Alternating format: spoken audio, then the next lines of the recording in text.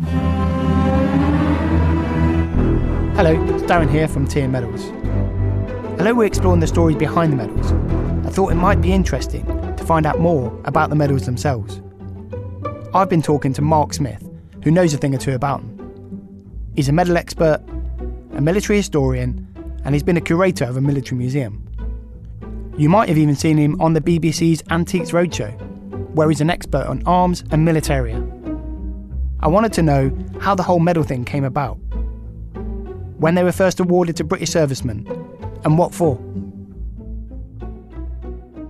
The idea about medals really is not British, for certain. There were awards to Roman legionaries, so they were given emblems that they could wear and they could show off to people. The first medal that we really come across that we would understand is a French medal, the Légion d'honneur. This was invented by Napoleon Bonaparte, and he gave it out to his soldiers for being brave. And his generals said, "Why are you doing this? This is a waste of time."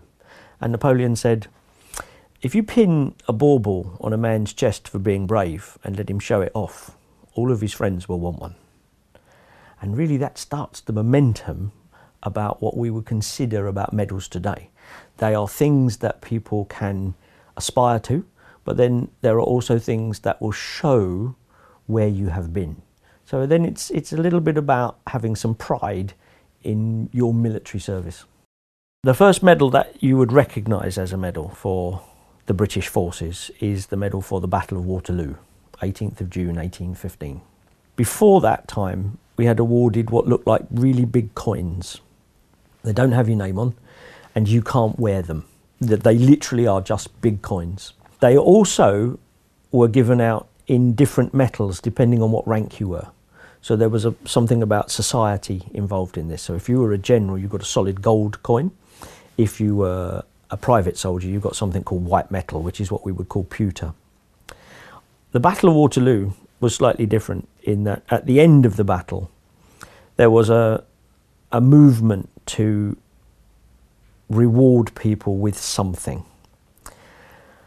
Lord Wellington wasn't the greatest component of this at the very start, but eventually he came round to the idea, and one of his lines, which is very telling, is he said, "If we are going to do this, then everyone who fought that day will get the same medal, because we all did the same job." So a silver medal was struck. It was going to be bronze first of all, but eventually it was a silver medal that was struck with the Prince Regent on one side and Winged Victory on the other with Waterloo underneath it. And the difference about this coin, I suppose if you could call it that, until we put the ribbon on it and the suspension device so you could actually wear it, was the fact that the man's name and his regiment was engraved around the rim. And that was done for everybody. If you were Lord Wellington, you got the medal. If you were a drummer boy, 8 years old, you still got the medal, and it was exactly the same. And it had your name around the rim. But not only that, but the families of anyone who was killed in the battle could apply for the medal as well. So this is the first time that we gave something to commemorate an action over 3 days, 16, 17, 18th of June, 1815. But it was the first time we gave out something that we would recognise as a medal, and it was personal to each individual soldier. I hope you're enjoying the series so far. Next time, we'll be speaking to the first woman ever to receive the Distinguished Flying Cross. You don't realise what's happened completely until you get back and all the people get together and you debrief. And that's when you realise how serious it could have been. AS-90s, the artillery, they were actually firing on us. We always took it as far as we physically could, if not further at times. If you've got somebody who's genuinely dying and there's a chance that by taking a bit of risk you get them back, we were always happy to do it. Michelle did it exactly as per the book, so cool as ice is what I remember. Michelle Goodman and her Merlin helicopter crew tell the story behind a dramatic rescue of a casualty in Iraq.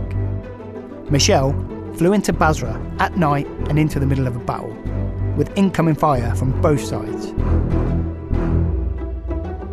You really don't want to miss this amazing story. That's all for now. If you like the series, rate it, leave us a review and share it with your mates.